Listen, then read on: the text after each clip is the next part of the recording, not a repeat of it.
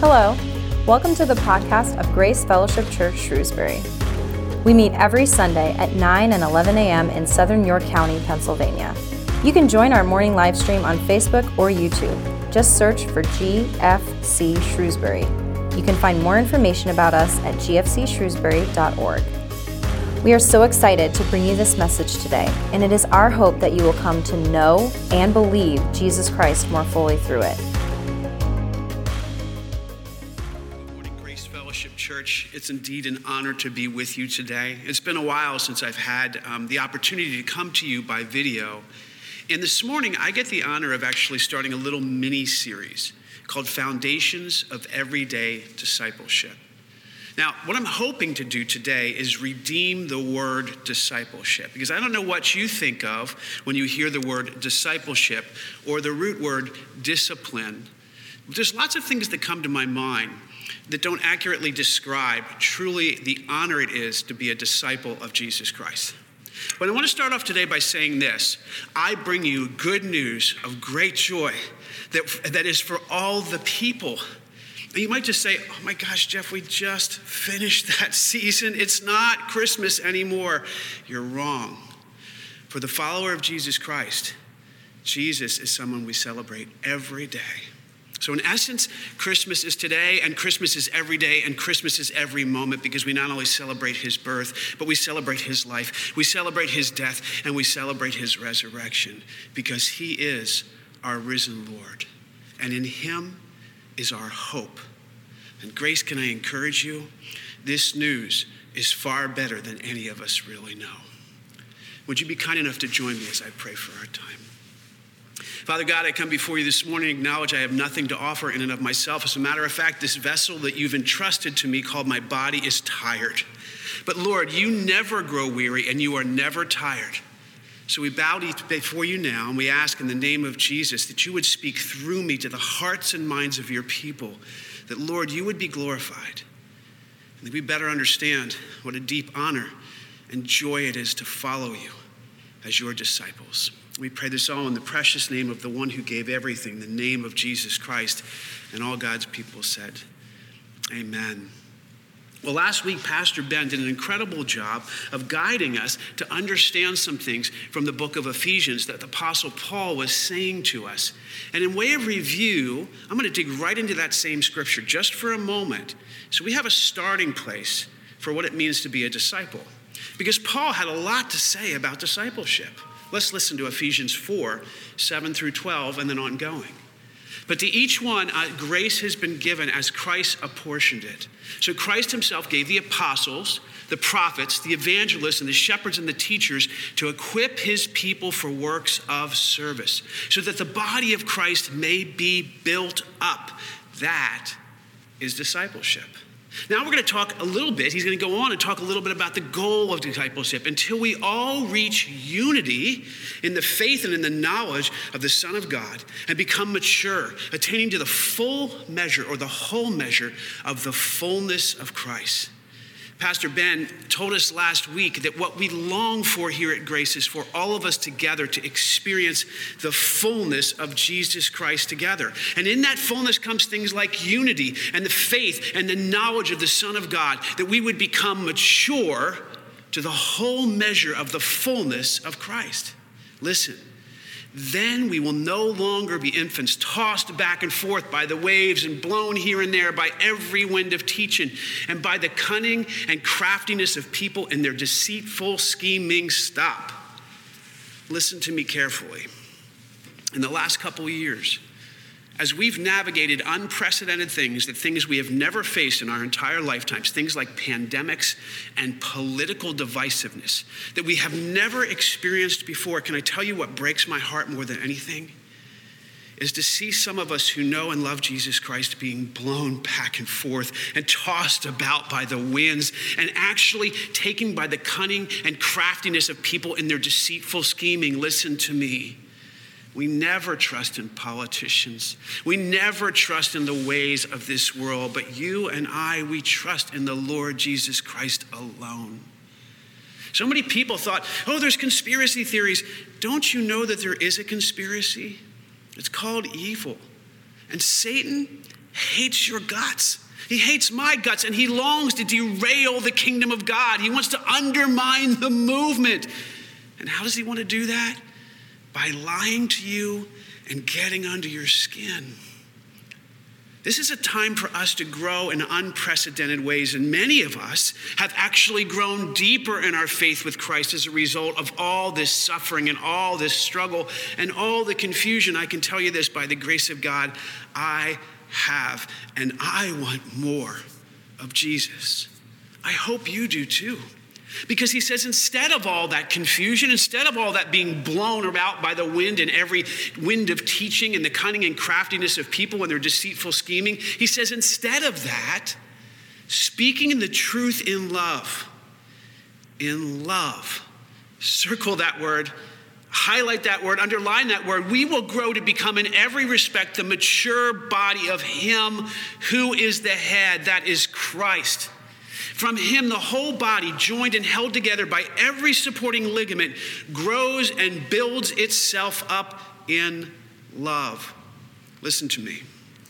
Guiding hermeneutic, that's the word that is throughout the scripture that guides everything and informs everything else, is this: God is love.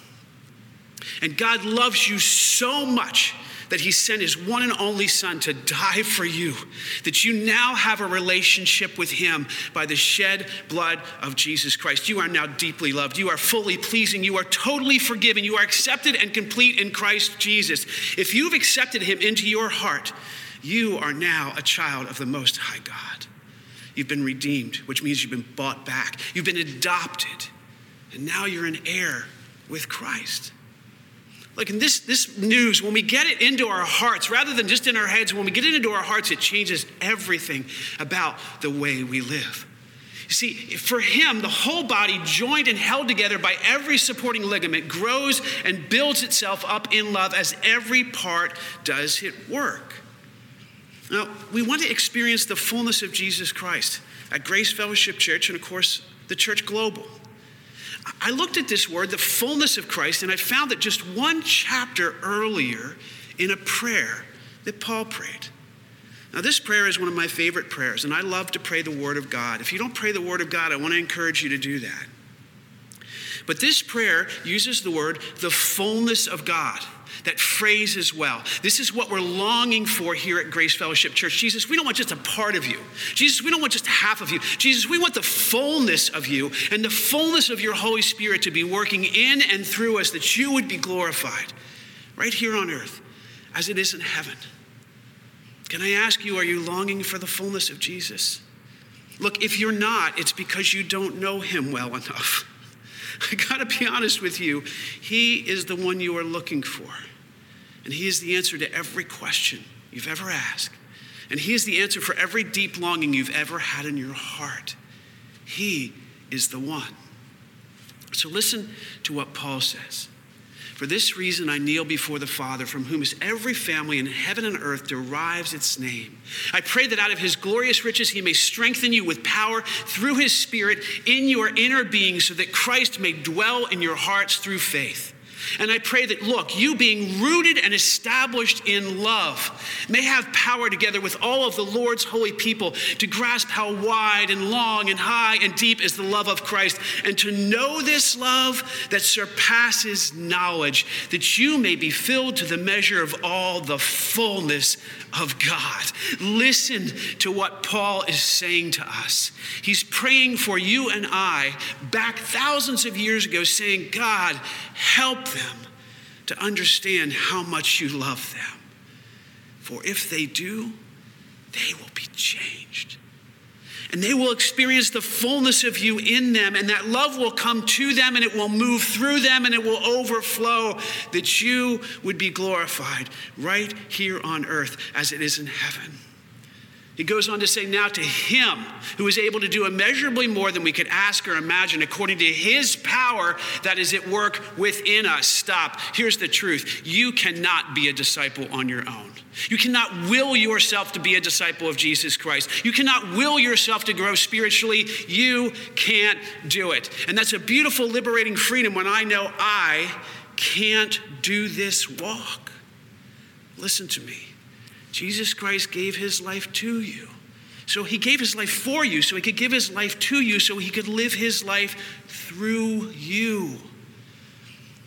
The primary action that you and I need to take in order to become disciples of Jesus Christ is one of surrender.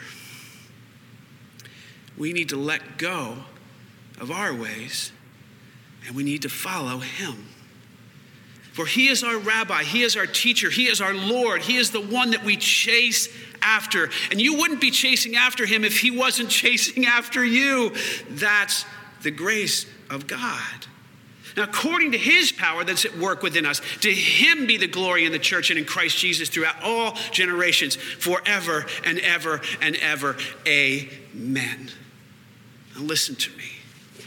I first of all want you to understand that this is God's desire for you. This is the message, that you would understand how much God loves you. That you would let that love in, that it would come to you and it would fill your heart and that it would move through you. That other people would come to know his love through you.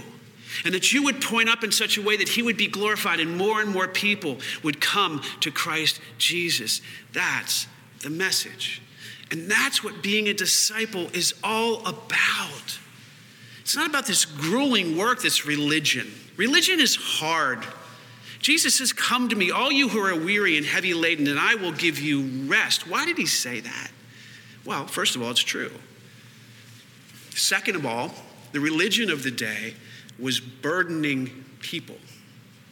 Jesus went to the Pharisees and the scribes and he says, you take one man and you make him a disciple twice as fit for hell as you are yourselves. You want to tick off a religious person, you say stuff like that to them. He said things like this: you heap burdens on people's backs that you can't even bear yourself.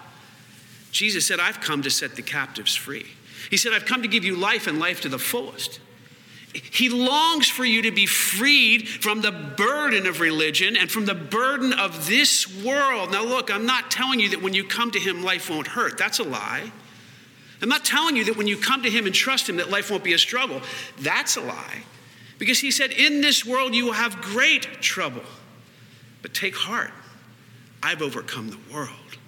You see, when we let the gospel get into our hearts, we understand that there is a peace for us that surpasses all understanding, that comes from knowing the love of God and our new identity in him.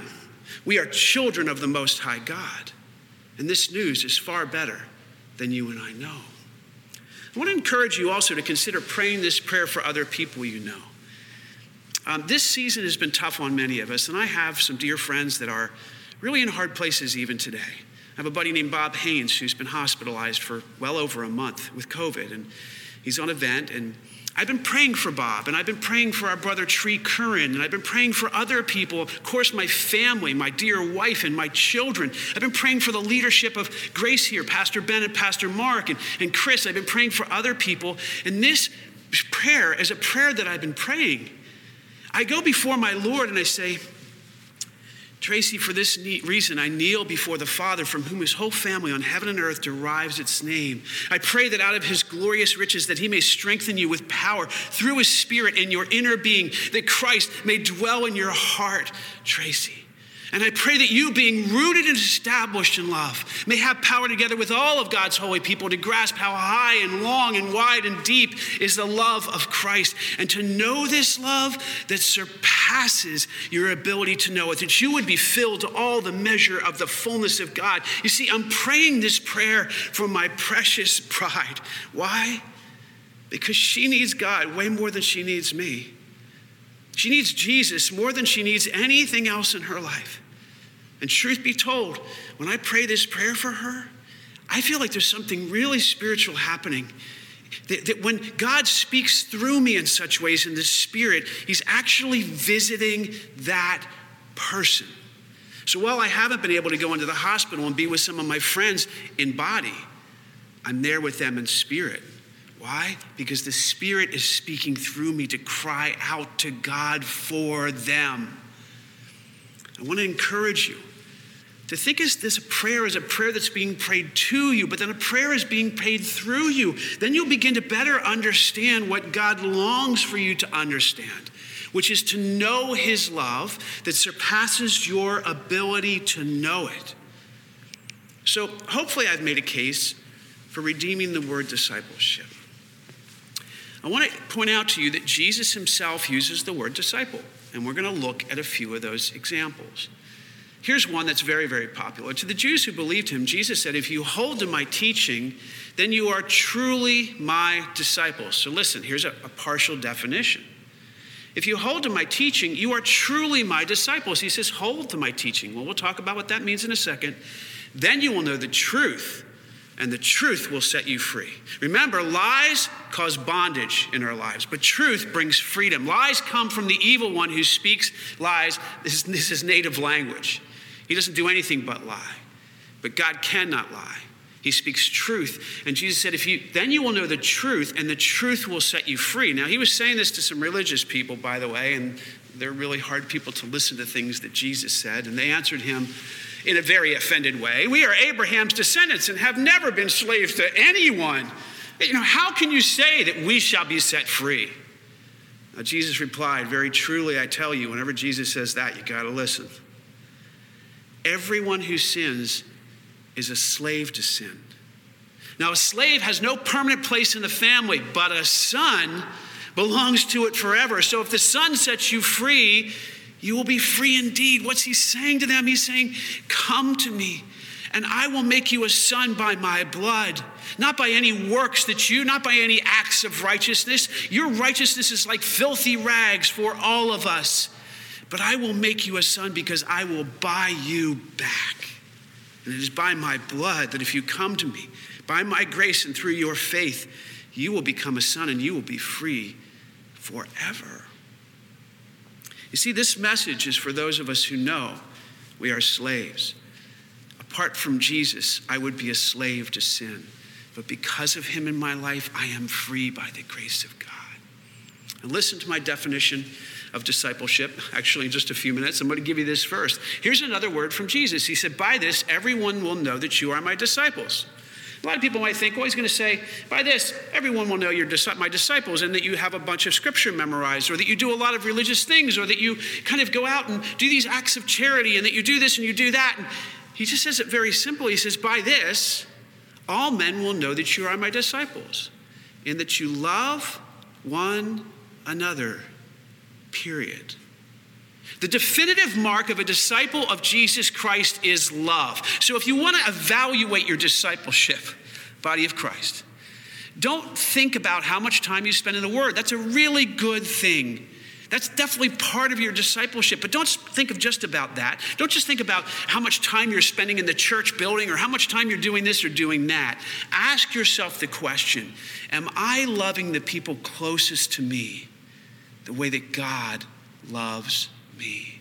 Am I accepting the people closest to me the way that God accepts me? Am I forgiving the people closest to me the way that God forgives me? Listen to me. Loved people love people. Can you say that after me? Loved people love people. We're going to try it one more time because I don't know how this is working on video, but I'm going to count to 3. 1, 2, 3.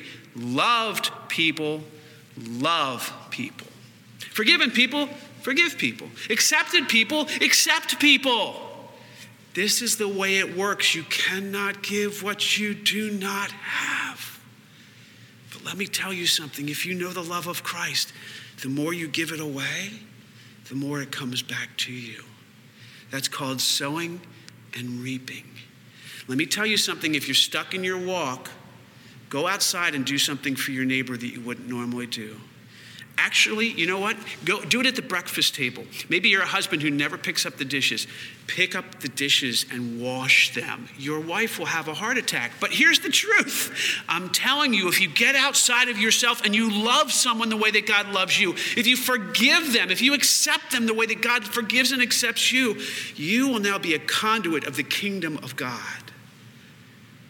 God wants to set you free from your self-absorption. He's doing a lot of that in my life. And can I tell you something? He loves you, he loves you, he loves you. And if you trust that love, it really will move through you in such a way that your life will be different. You know, religious people were asking Jesus Christ what the greatest command was. And he said, love the Lord your God with all your heart, with all your soul, and with all your mind. This is the first and greatest commandment. And the second is like it, love your neighbor as yourself. And he says this powerful thing. This sums up all the law and all the prophets. You want to get it? Love the Lord God, love your neighbor as yourself. He's saying this very profound yet simple thing. It's all about love.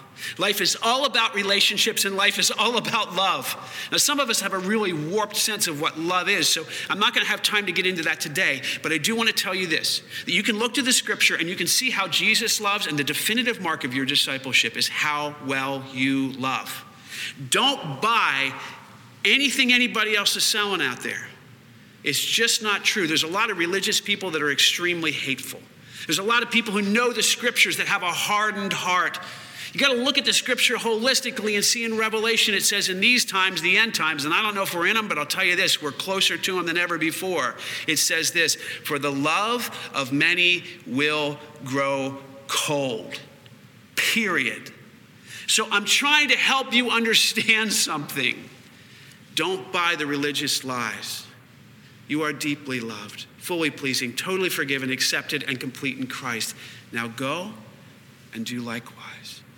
This is the definitive mark of our discipleship. So I'm going to give you a little definition. If you have cell phones, this might be a time to snap a picture of the screen, not of me.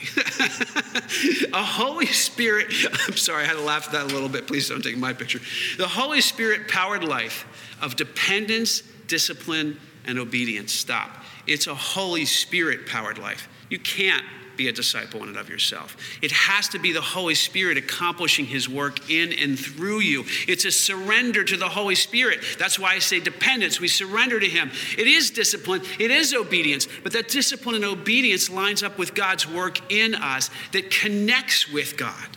It's about a relationship. Look, we just spent a whole year in the book of John talking about learning to be with Jesus, to be in relationship with him. It's all about relationship that connects with and receives from God. Receives from God. Look, I got to be honest with you. I don't have a whole lot to give God. All I can do is give him this dried up little heart that I had in my chest many, many years ago. And these sins that were as filthy as rags. Now look, I know I'm fearfully and wonderfully made, and so are you, but I didn't have much to offer God at all. Truth be told, I needed him in my life. And he said, Jeff, just open your hands and I will fill them. Open your heart and I will fill them. So look, we need to receive from God the gospel, the good news every day. This is why we're talking about everyday discipleship. Why? Because we want to posture ourselves under the waterfall of God's grace every day and receive from him his love and kindness and patience and joy and hope. You see, this is the gospel, letting the love and grace that comes to us then flow through us, that more would know Jesus and that God would be glorified right here on earth as it is in heaven. We want to experience the full life flow of Jesus Christ. We want that life flow to come to us and then move through us that he would be glorified. It's that simple. Now look, how many of you have ever been very thirsty? I'm not talking about just, I haven't had a drink like in a couple hours. I'm going to grab a bottle of water here because as I'm talking about being thirsty, I'm getting thirsty. So I'm talking about dry, parched. I'm talking like your mouth is filled with sand, kind of parched, like you've been in a desert for like days or weeks or months and you just can't wait to get some of this water. Some of you may be feeling thirsty now. I'm going to take a drink. Oh, man, that is so good. But see, I wasn't all that thirsty. I made myself more thirsty by talking about it. But I got to be honest with you, I am super thirsty for God. So think about this. You're in this desert. You're walking. You're so parched. Your mouth is filled with sand. You can't wait to get some water. And someone comes up to you and offers you a thimbleful. Well, of course you'll take it. But is it satisfying? Well, of course not, because it's just a little bit. But then somebody comes and maybe offers you a little bit more. Maybe this time it's a shot glass full, and you're going to take that and you're going to put it down, but it's still not enough for you. Can I be honest with you? You and I are so thirsty for God. And you know what he offers us is a waterfall. He offers us an ocean of his love. He offers us more than you could ever ask or imagine. And you know what we're often doing in our mornings? We're doing this. Thank you, Jesus. Thank you, Lord. I really appreciate that. And we're just wetting our tongues. No, I want more for you than just to survive. I want you to thrive.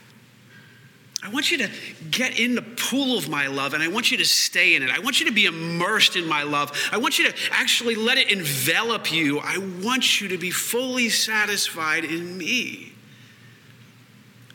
But we can't do this if we just spend a little bit of time with Jesus here and a little bit of time with Jesus here, and we don't actually seek him. Now look, again, I want to say, it's not us that's doing this, it's God who's doing this. But there is a way that our will lines up with his will. And he longs for us to come to him. In James it says, draw near to God and he will draw near to you. James has already said he's already near.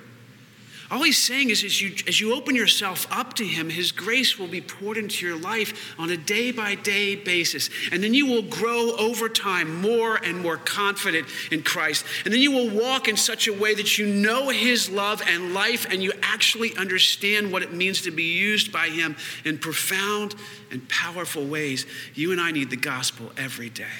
Letting the love and grace of God come to us and then flow through us, that more would know Jesus and that God would be glorified. Now look, I'm going to show you today what's called the 6 streams or the tradition of the Church of Jesus Christ. Now these streams can be applied in your life personally, but they also are applied to us together.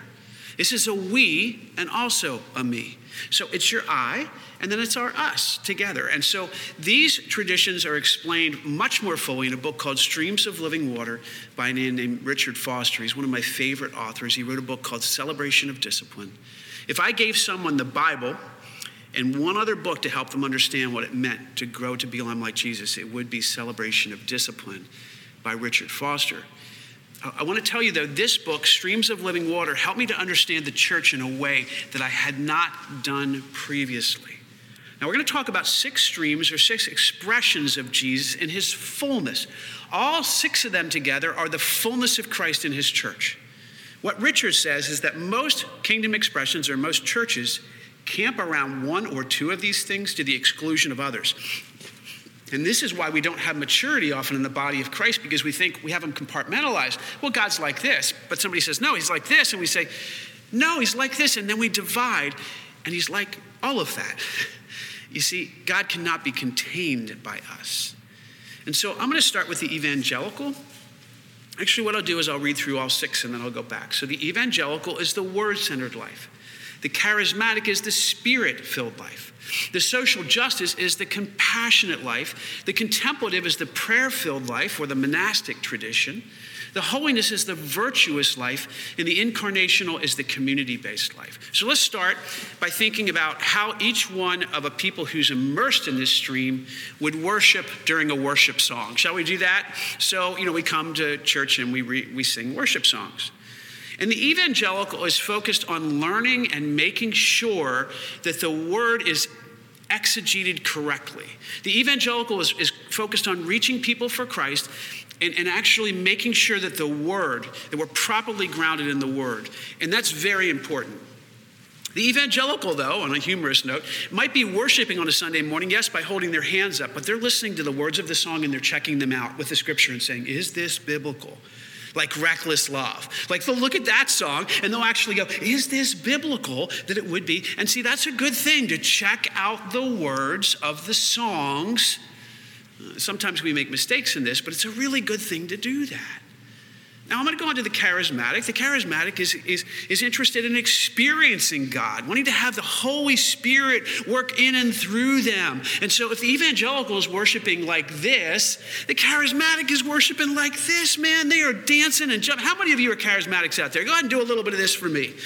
Yeah, I'm watching from back there. But you can do this and raise this. Charismatics, they want to experience the fullness of the Spirit-filled life.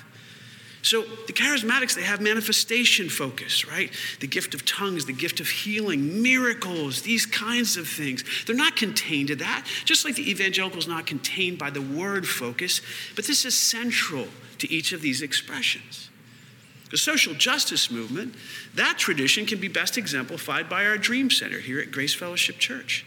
When this person is listening to a song, they're wanting to be motivated to go out and do something for the poor, for the least of these, for orphans and widows. See, this person is actually motivated by being the hands and feet of Jesus. And unfortunately, they look critically upon other people who aren't doing the same things. This is how we divide. So we have the evangelical, we have the charismatic, we have the social justice. The next three I'm going to talk about, I believe to be central to the work that Jesus wants us to do moving forward. The contemplative is the prayer-filled life. And many of you go, well, I pray a lot. I'm not talking about this prayer here. This is in the monastic tradition. So the contemplative person embraces disciplines like silence and solitude. A contemplative person might come back and utter in very gentle words, I just completed a 7-day silent retreat. Some of you are going, myself included, I don't know if I can go 7 minutes and be silent. This is the tradition in which we embrace God speaking to us in a still, small voice. And we're able to actually be in silence with him. Now look, if you don't have silence in your life, you're missing out on a lot. It's not just silence in your life, but it's silence in here. Some of us can sit in a space by ourselves, but we're never quiet in here. God can teach us to be quiet inside so that we can hear him. For prayer is really not even 50% talking, probably not even 30% talking, maybe not even 20% talking, but it's most certainly the majority listening. So if you're someone who prays and talks a lot, but you don't listen, you're missing out on the relationship God has for you. That's the contemplative. Now we're going to focus on the holiness today. That's the virtuous life. Holiness people have something specifically to say to us, and we believe this is central to how God would move us forward as a body in the next season of grace. And the incarnational is the community-based life. That's a life that we live in community. Some people define this differently, but this is the way I'm defining it today. It's the life where we rely on Jesus manifesting himself in and through each other. You are, in a sense, an incarnation. Do you know what Christian means? It means a little Christ. So Jesus lives in you and Jesus lives in me. And when we come together, Jesus expresses himself more fully through us together than he could alone. That's the incarnational life.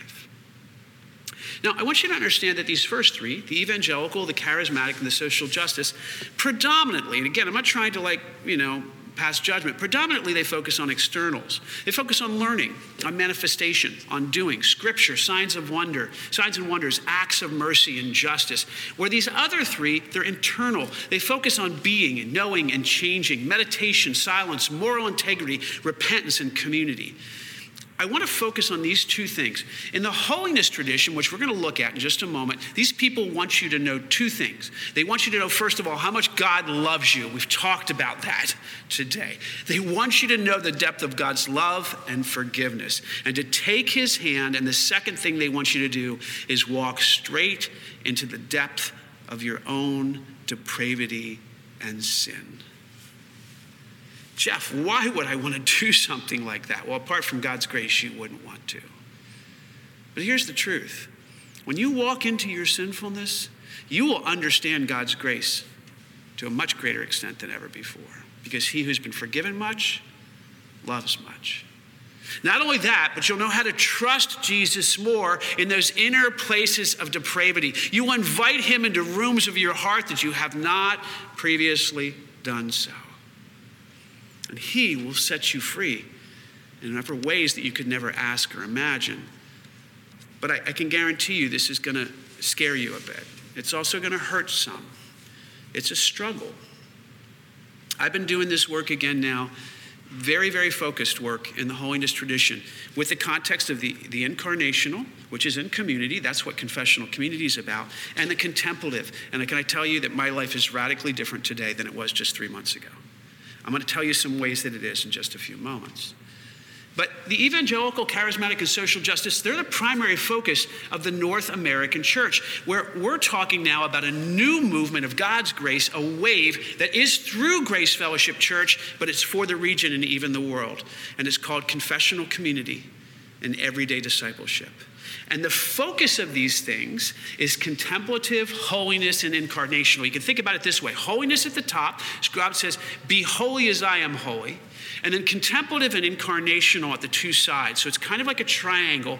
And we're trusting God to actually guide a movement of holiness amongst us. Now, this is not in place of the other three, but it's in addition to the other three. Why? Because we want the fullness of Christ. We want the fullness of Jesus. So I'm going to look a little bit with you at the holiness tradition. And I want to point out two streams of the holiness tradition in the church. One is John Wesleyan Methodism, and the other one is a little group called the Oxford Group that was started by a Lutheran pastor in New York City named Frank Buchman. He started this around 1910, 1920. It started seeing it, and we had revival in New York City where tens of thousands of people were coming to Christ. Can I ask you a question? Does New York City need that now? Oh my gosh, let's pray together, right? So what happened was under Frank, God spoke to him and then he started forming small groups of people. And in those small groups of people, they practiced the disciplines of confession and testimony. And in those small groups, a guy who had a drinking problem came to one of those small groups and he was miraculously healed from his drinking problem. His name was Ebby Thatcher. He came to Christ there.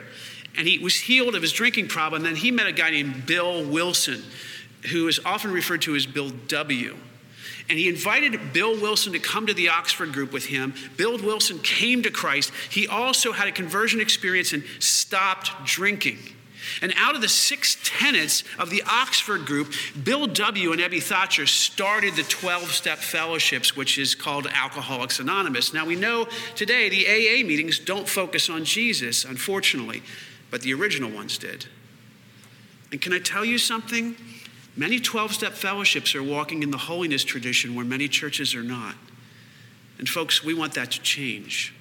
So by the grace of God, I've been working along with Jill Previs, who's an amazing teammate, and others to train 80 to 90 people through these last several months in confessional leadership. And now we're giving birth to confessional communities that in 3 weeks or so, we're going to invite you to join us in these things. Now, some of them you can come to person to, but many of them you'll be able to get into Zoom rooms with. And believe me, I've been in Zoom meetings for these things for the last 3 months. It's been amazing. So we're just asking you to give it a try, and we'll talk more about that in the weeks to come. But I want to point out to you that Wesley in Methodism wanted the classes, that's groups of people, to represent a cross-section of Methodism. So we're shifting now from the Oxford Group to Methodism. This is back in the 1700s. And he had small groups called bands and classes. And he wanted to provide for believers a place where they accepted all various social backgrounds. So he wanted a drunk and a homeless person to be able to sit with a doctor or a lawyer. He wanted God to break down all those social distinctions. Now listen, the leaders would share honestly about their failures, sins, temptations, and inner battles. This is holiness stuff. His pastors would start, and they would share about their sinfulness, their failures, their temptations, and their inner battles. And they were role models for other people. Class meetings revolved around the personal experience, not necessarily doctrine or just biblical information, but perfect love was the goal of the class meetings. I'm going to read to you some things that came from a document that was drawn up by John Wesley in 1738 on Christmas Day. The design of our meeting is to obey that command of God, confess your sins to one another and pray for one another that you may be healed. To this end, we intend to meet once a week at least. Now, by the way, when I read these rules, don't get frightened. This is not the approach that we're taking. We're going to take a far more gentle approach to this, a far more structured approach to this. And if you come to confessional community, nobody's going to ask you any questions. And you don't have to say a word. No one will ask you to speak and no one will call on you. We're just trusting the Spirit of God to work in and through you if you want to bring. But your presence in confessional community is a gift to the whole of the community. But I want to show you how serious these people were about holiness. So to meet once a week at least, here's my charge to you. In 3 weeks from now, get at least in one confessional community once a week. I think if you start attending one, you might join more. But come to at least one. You come punctually at the hour appointed without some extraordinary reason. Make sure we start on time and on time. To begin, those of us who are present at exactly at the hour with singing or prayer, to speak each of us in order, freely and plainly, the true state of our souls, with the sins we had committed in thought, word, or deed, and temptations we had felt since our last meeting. Stop. So it's your turn in a Wesley small group meeting. And you're going to share all of the sins you have committed in thought, word, or deed since last week. Go.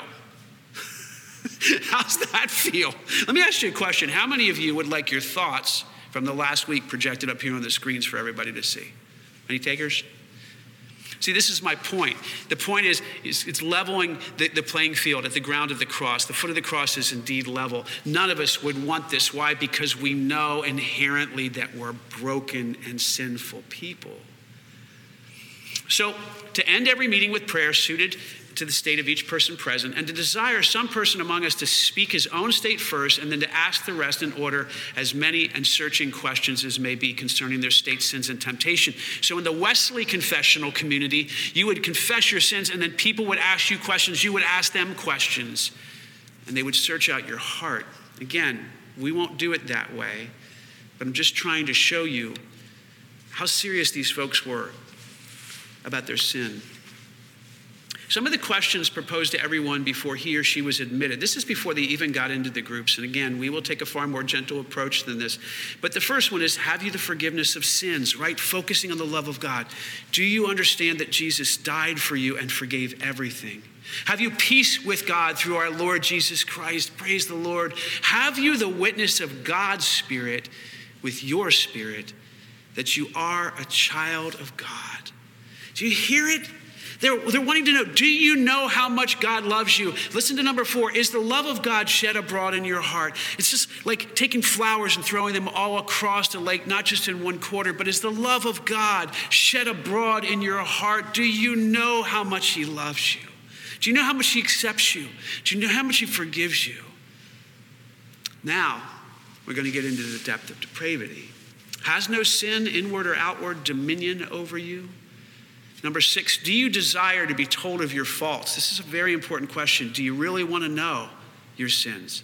Listen, do you desire, and 7, do you desire to be told of all your faults? That plain and simple. They asked the question twice for a reason. Why? Because James says we can deceive ourselves as well as we deceive other people. So listen, Jeff, do you really want to be told about your sins? Oh, yes, I do. All right, I'll wait a minute. Jeff, I'm going to ask you again, do you really want to be told about your sins? You see, if you can say yes to that, it's only by the grace of God. Number 8, do you desire that every one of us would tell you from time to time whatsoever is in our heart concerning you? Consider, ! Do you desire we should tell you whatsoever we think, whatsoever we fear, whatsoever we hear concerning you? Again, notice the redundance. 10, do you desire that in doing this we should come as close to the bottom, that we should cut to the quick and search your heart to the bottom? Wow. 11, is it your desire and design to be on this in all occasions entirely open, so as to speak everything that is in your heart without exception, without disguise, and without reserve? These folks were really serious about looking at their sin. Any of the preceding questions may be asked as often on occasion as the others. These 4 were asked at every meeting. What known sins have you committed since our last meeting? Confession. What temptations have you met with? How were you delivered? That's testimony. And what have you thought, said, or done of which you doubt whether it be sin or not? This is really funny. So is there anything that you're questioning whether it's sin? Tell us what it was and we'll tell you whether it's sinful. You see, folks, there's 2 dynamics at work here. This is an example of the holiness tradition of the church. The first one is shared confession. When we come together, we're honest about the true state of our souls. It doesn't mean we have to share everything. Yes, there's appropriate places to share things that you wouldn't share necessarily in a group. That's true. But shared confession brings acceptance to people, because when other people come into the community and I can show that human part of me that's still broken and still struggling, they go, oh, I'm safe here. I'm like these people. I can relate to this. But when we share deliverance, stories of deliverance, we share testimony, and that's hope. When I tell you how I've been delivered, now you have hope that you can be delivered too. You see, this is where we see confession and testimony coming together. We have a gift for you today. After the services, you will be getting one of these books, one per household. Right now we're giving one per household. If we have more left after that, then we'll be able to give them to individuals. But for now, we're giving one per household. And this will get us on the same page every day this year. It's called New Morning Mercies by Paul David Tripp. And this is a foundational piece that we're using in confessional community. So, of course, we're using the Word of God, and we're using two devotionals right now. This one and Jesus Calling by Sarah Young. These are very different, both very beautiful, but very, very different. And this is the one we're focusing on now. Now, Tracy and I had been reading this every night together. Actually, just let me back up a little bit. Tracy, I asked her permission to share this today. About a month ago, we were struggling in our marriage. We weren't liking each other too much. Actually, it's a little more over a month ago, maybe a couple months ago. But we had been in a ditch for a couple months, and it just wasn't working. And I'm sure some of you who have been married can relate to this, but we were really, really struggling. And by the grace of God, we started seeking some counsel together. And for the last, maybe month, we've been sitting on our couch in the evening and reading, not watching the TV, but reading. Now, again, our habit was not a whole lot of TV, but we would watch a show or something, and then we would go to bed and we'd mull around and all that stuff. Now we're reading the Word of God. Now we're doing this. Now we're doing an incredible book together called Experiencing Heaven. If you haven't read it, you gotta read it. And now we're doing a book called How We Love. And we will sit on our couch sometimes and read 3 hours together out loud. And God is bringing conviction to our hearts together. Can I tell you something? We've been sobbing together in a beautiful way. We've been confessing our sins to each other in a beautiful way. Can I tell you what Jesus is doing? He's cleansing us. He's restoring. He's giving hope to us again. I've been married for 30 years to this precious woman, almost. And can I tell you, marriage is hard. You put two broken, sinful people together in a lifelong relationship, you're going to get some stuff. But can I tell you something? God is greater than that stuff. And can I tell you that he's actually transforming us once again? So I'm going to read a little confessional share with you today. We really think this book is in line with the holiness movement that we're trusting the Lord in. So I'm going to read from December 16th. This is one that we just read recently in confessional communities, and I'm going to read this to you. It's futile to try and establish your own sovereignty. People don't want you as their king.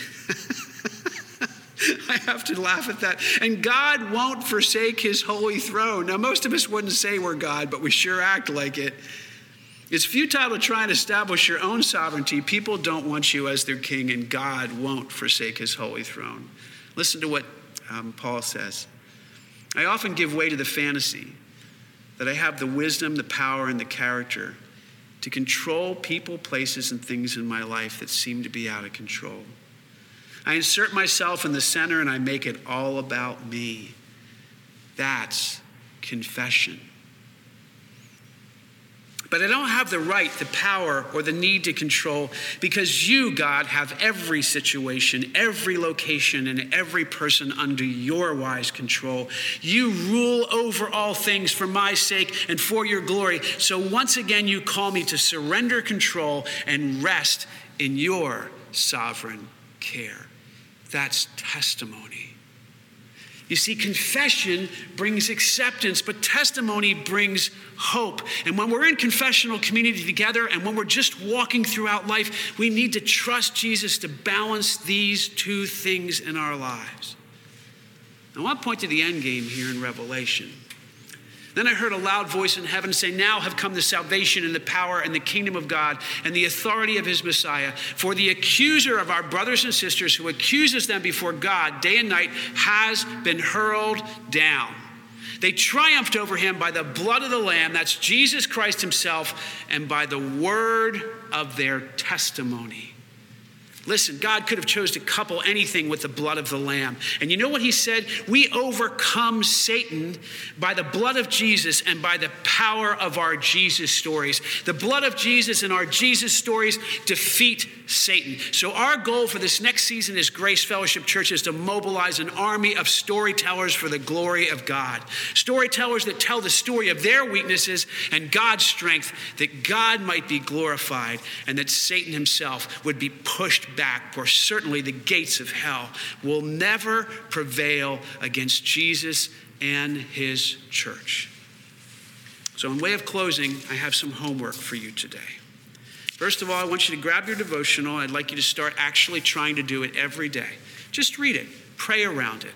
We'll all be on the same page. This is, hundreds of people all on the same page together. Be praying the same things together. Be actually hearing from the Lord on the same page. Praise the Lord. We've never done this at Grace Fellowship Church before. So I want you to do that. And this little phrase, you will receive, along with what we call the declaration and promises, you'll receive that on the way out today too. I'm going to ask you to say this aloud with me today. And I'm going to wait, give you a little bit of time to look at it. And we're going to start, and we're going to say it together. Now, I think there's a couple slides. So you're going to say this first one, and then we're going to say the second one together as well. You ready? Here we go. I have great worth apart from my performance because Jesus Christ gave his life for me and therefore imparted great value to me. I am deeply loved, fully pleasing, totally forgiven, accepted, and complete in Christ. I am a child of God. Because of justification, I am completely forgiven and fully pleasing to God. I no longer have to fear failure. Because of reconciliation, I am totally accepted by God. I no longer have to fear rejection. Because Jesus died for me, I am deeply loved by God. I no longer have to fear punishment, nor do I have to punish others. And because of regeneration, I have been made brand new, complete in Christ. I no longer need to experience the pain of shame. Listen to me, children of God. That is good news. And if you let that good news get from your head down into your heart, your life will be changed. So pray this every day. Go to Paul's prayer about the love of God and trust him to recreate you because he is the master of Genesis, new beginnings. And you can have one with him starting today. Let's pray together. Father, I thank you so much for your grace that has been poured out on us in more than sufficient measure. I thank you that you, Lord, know our thirst and hunger for you, and you don't long just for us to have a taste, but you want us to have the fullness of you. So we bow before you now, and we commit this entire season to you. And we ask simply that your will be done, that your kingdom will come right here in our midst as it is in heaven. We do pray this all in the precious name of Jesus Christ.